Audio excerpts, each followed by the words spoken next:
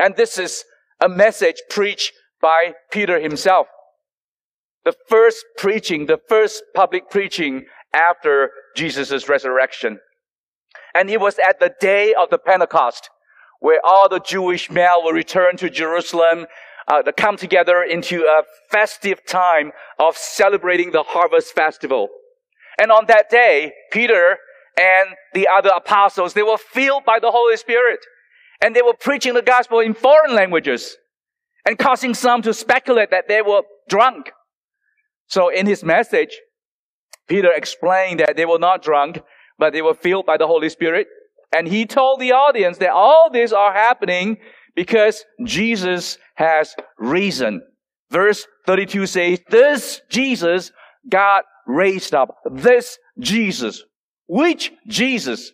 The Jesus that in verse 29 he preached that he both died and was buried, and his tomb is still with us today, alluding to that empty tomb. Go and check it out. That empty tomb is still with us today. God has raised Jesus from the dead. Because in verse 24, as part of the message, he preached that God raised him up, losing the pangs of death, because it was not possible for him to be held by it. Picture this. Death is powerful. Okay? Death choking up your throat and hold you to the ground, and you are immobilized. You can't move at all. You can't help. As human beings, we are constantly held down by death, helpless and sad, and defeated by death every time, all the times. But for Jesus and death are just incompatible. For Jesus, he overcomes death like light dispelling darkness every time, all the times. So in his preaching, he told the audience that God raised him to the highest place, to the right hand of the Father.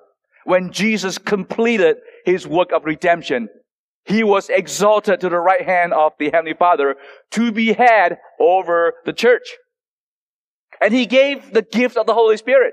He sent the Holy Spirit to dwell in those who believe in him, to bear witness that we are children of God, and to act as a seal that we are secured in Christ.